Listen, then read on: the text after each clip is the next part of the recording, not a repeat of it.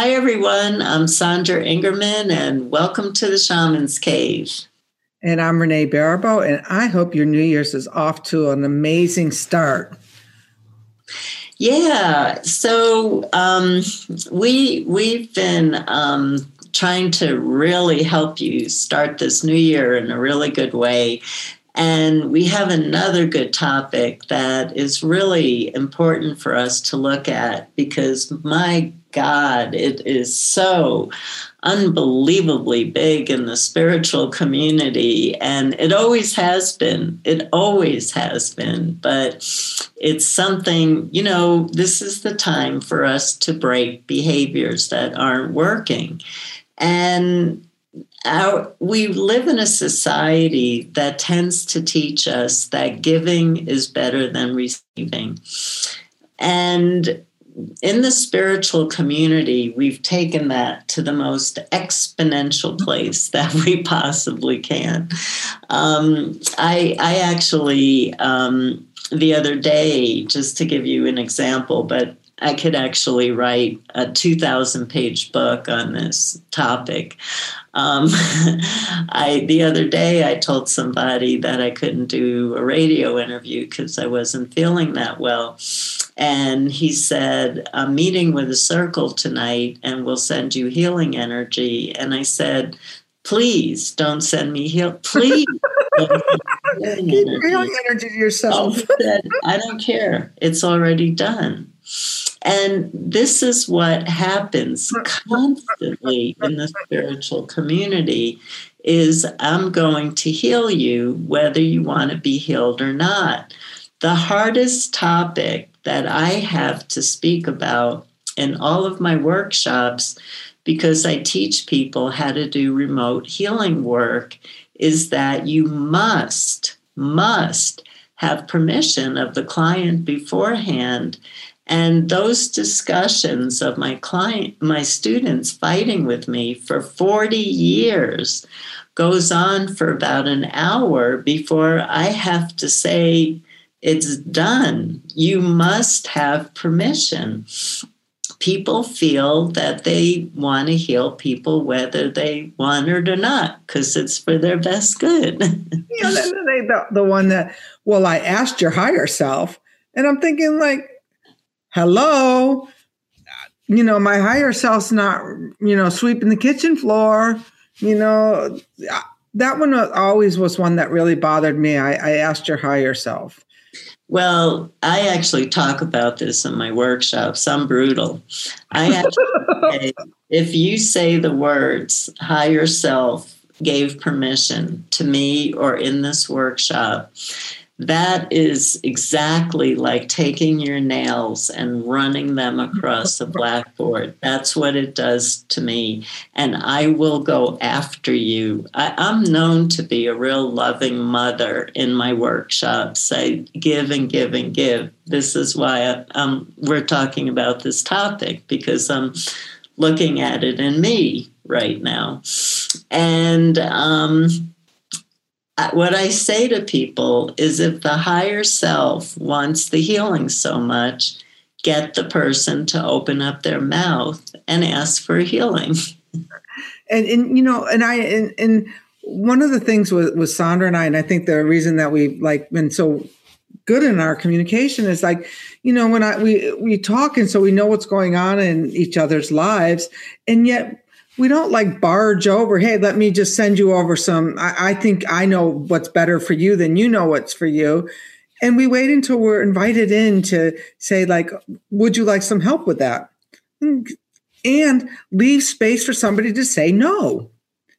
I was involved with people being in the addiction field for a long time who my idea of them getting help had everything to do with me and nothing about them, because there was a place in me that there was a judgment that I knew what was best for that person's soul, and that living this sober life was a better way to live.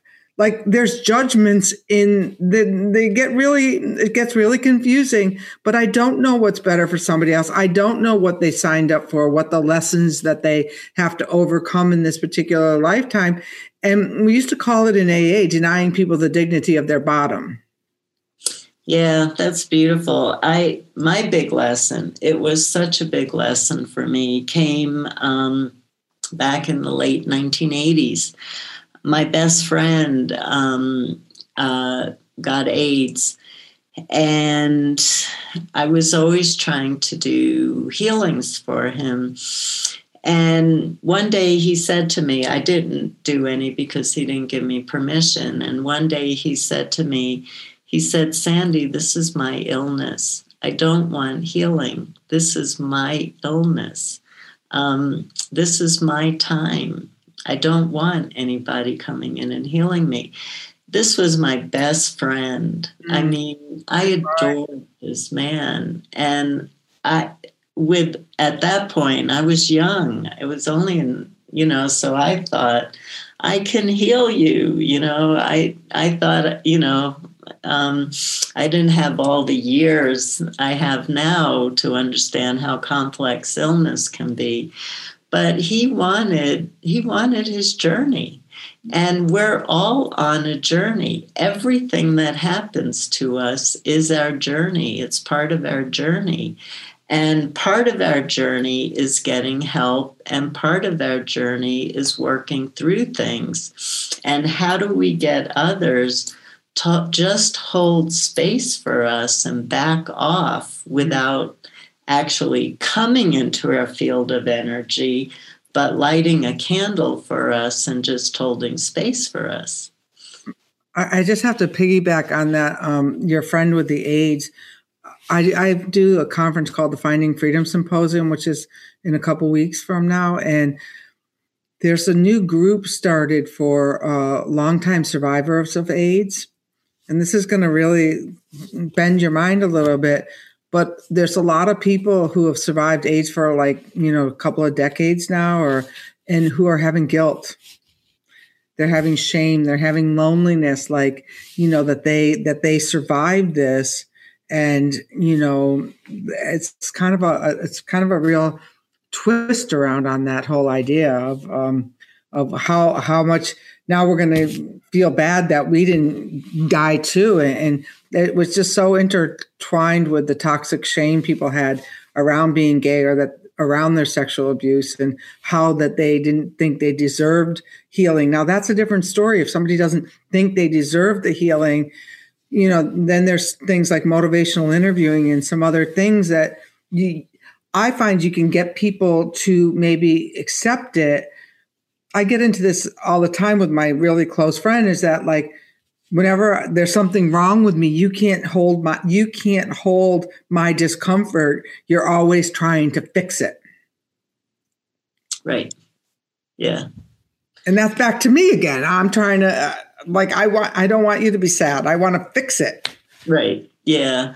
Yeah. My mother, when she was 98, said something really interesting to me, because I moved my parents. I share this a lot. I took care of my parents the last years of their life.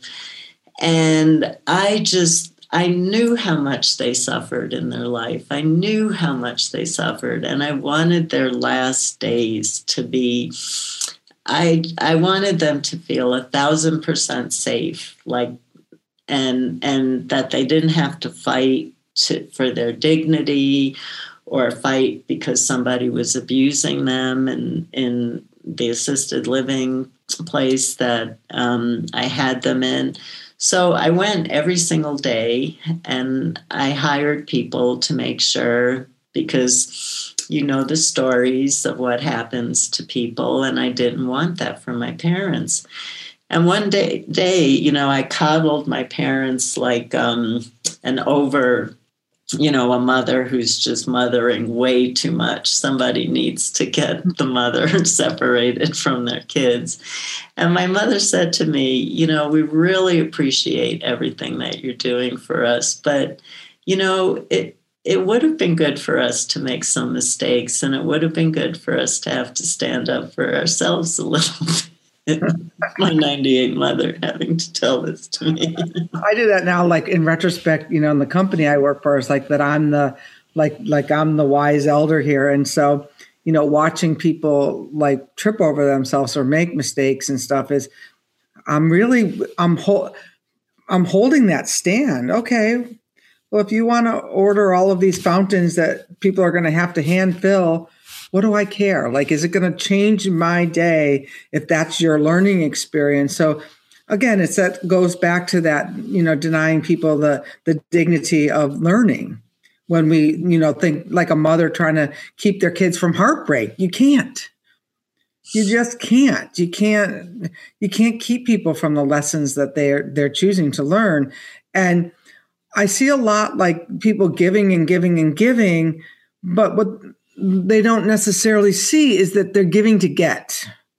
And I always can tell when I'm giving to get, when I get a big fat resentment about writing that check or, you know, donating to that cause or going to pick up somebody, you know, that I didn't want to do. I don't really have that as much anymore, but I see it all the time. Like, I'm giving to get a certain outcome in the world, or like if I put my efforts here, then I should get this. And that kind of giving will suck you dry faster than, you know, a straw in a can of soda.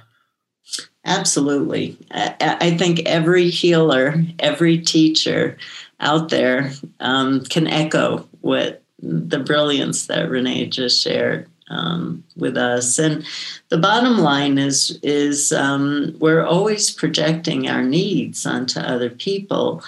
And so we see them as what we really need. So we start giving it to them, and maybe their lesson is different. And I found in my own journey of healing that I got thrown off of my path so many times because people came in to help. And what happened to me was I lost my own spiritual guidance. There were so many people talking to me about what I should do that I couldn't hear my own body.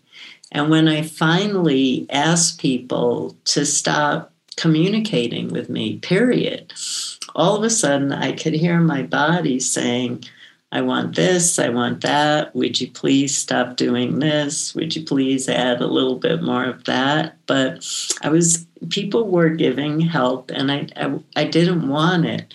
So for me, I'm sure Renee has things that she does. For me, what I've been trying to teach ever since I started teaching shamanism is that one of the most healing things that you can do for another individual is to just hold space. Mm-hmm. And that means being silent in your house, just saying a prayer that I love this person and I wish them the best.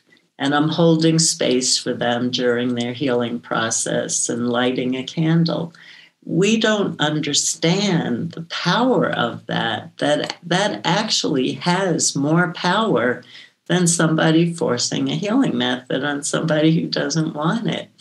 And what I found, the challenge of that is I found I can't teach people how to hold space. Mm-hmm. So this is something I'm going to ask you to reflect on in the new year of how you can be better space holders for yourself, for your friends, for your family, for your community, and for the world at large. That's a good one.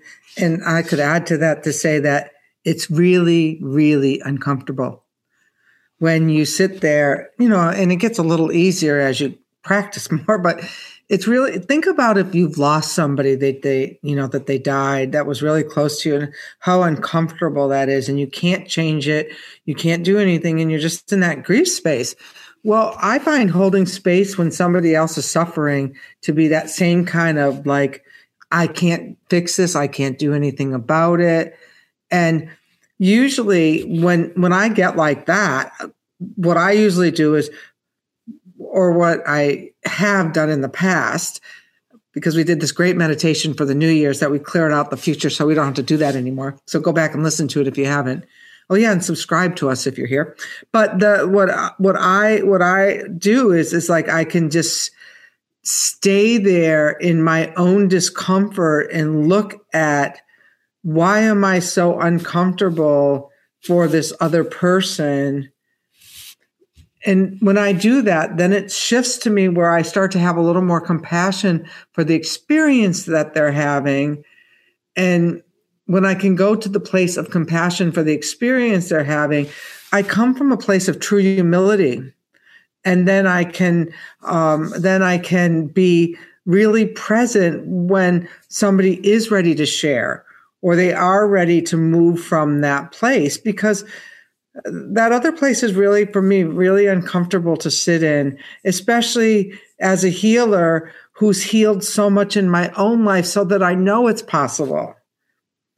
Because you know that it's possible to shift, and yet some people don't want to. Yeah. And one of the things the Spirit said to me, again, back in the 1980s, my biggest lessons, of course, came when I first started teaching, because I was starting out. And, the Spirit said to me about holding space, but they also shared with me that everybody has the right to make a choice in their life. Everybody has a right to make a choice. And I have no right to interfere with other people's choices because of my own beliefs and my own feeling. And that's really important for us. That's another thing for us to learn how to hold, that everybody has the right to make choices for themselves if they're not hurting somebody else. And this is their life journey. Let them have their life journey. And if they're making a mistake, that mistake is part of their life's journey. And it's actually part of the gift of their life's journey. That's true. And for me, I've had to look for the result of, like, when I'm not doing that. Like, if I can't fix something, then I might start a fight. So what do you do if you can't fix something? Like, the next thing you know, you're like throwing in the kitchen sink into how they're not being fixed, how it's hurt you, and blah, blah, blah, blah. And don't they know that if they die, you're going to be alone and you're going to have to figure out how to pay the bills? See, it all, when there's the fight and when there's the reasoning and the justification, it always comes back to, it would make my life so much more comfortable if you would only heal. And I call that another other. If you would do that, I'd be okay. And I lived like that for a long, long time but then I learned that I had to turn that arrow back on myself and see that I could be okay no matter what you do.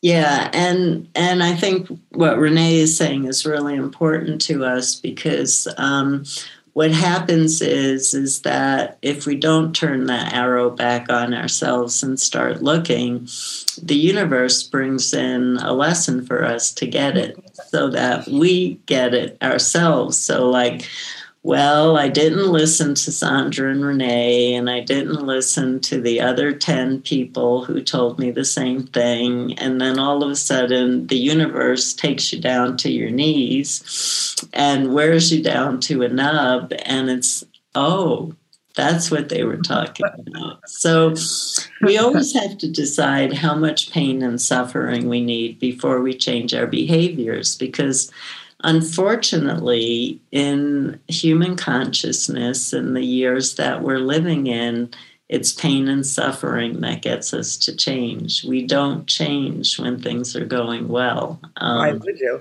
It's just not part of human behavior. And in our next show, we're going to really talk about, so you did what you wanted, you got for yourself, and then you kind of created some contract around it. And just so you can think about it for a minute. So next week, when we come to that show about contracts, and we're going to do some removal around it, one time I thought that I was I was really young too, Sandra. So I thought that I was the better partner for somebody, right? So I did a little candle magic. I lit my candle, I went and tossed it in the river, and boom, it hit me in the face so fast. And I got a glimpse of, okay, you want to bring this person in your life? This is what it's going to look like.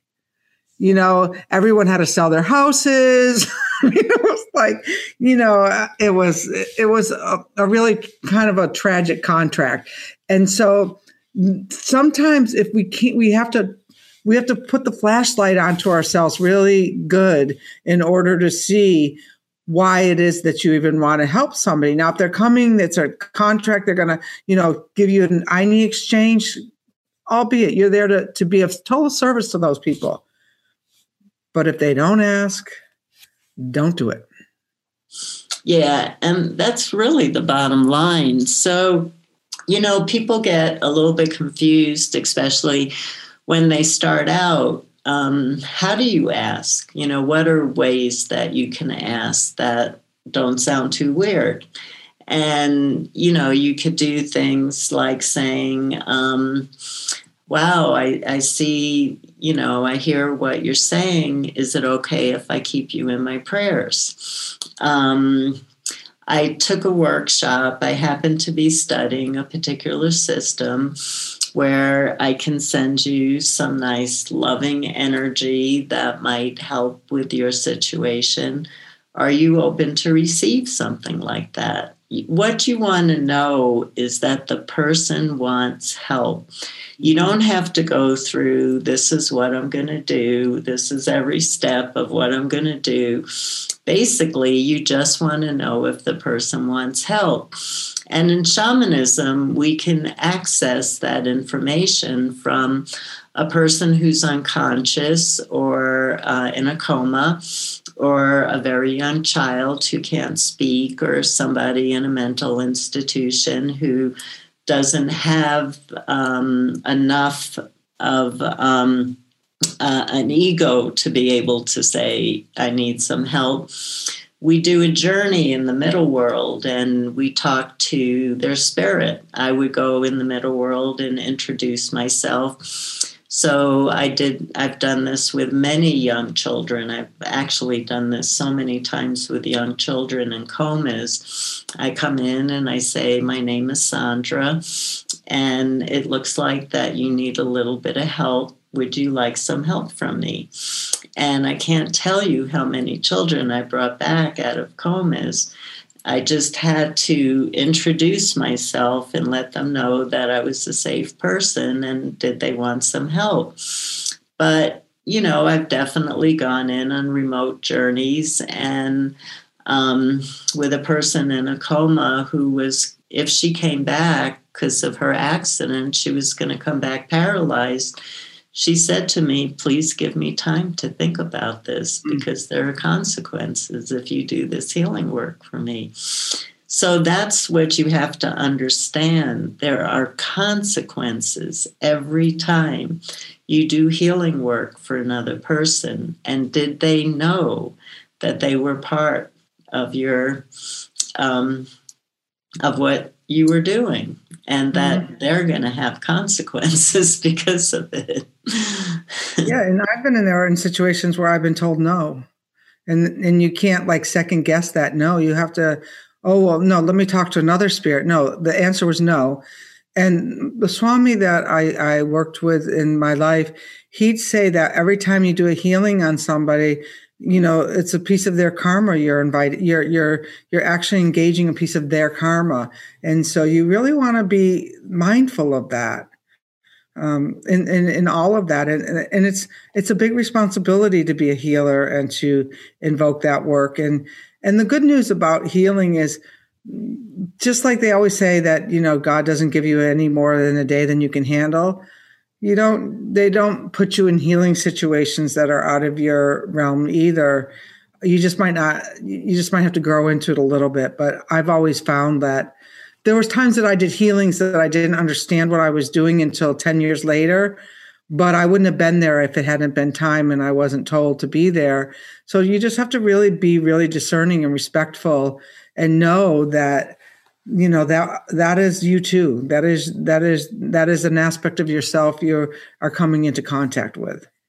Yeah, and as Renee was saying, there's right timing for everything.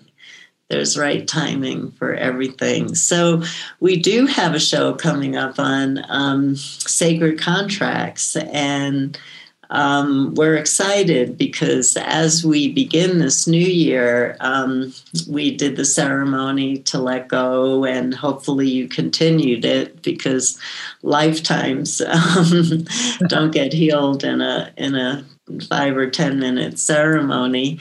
And this show, I cannot tell you how important it is right now. And I can tell you that Renee and I will be returning to this topic because it's a really big one right now for a lot of people who are caretaking others and who are really getting into trouble doing it.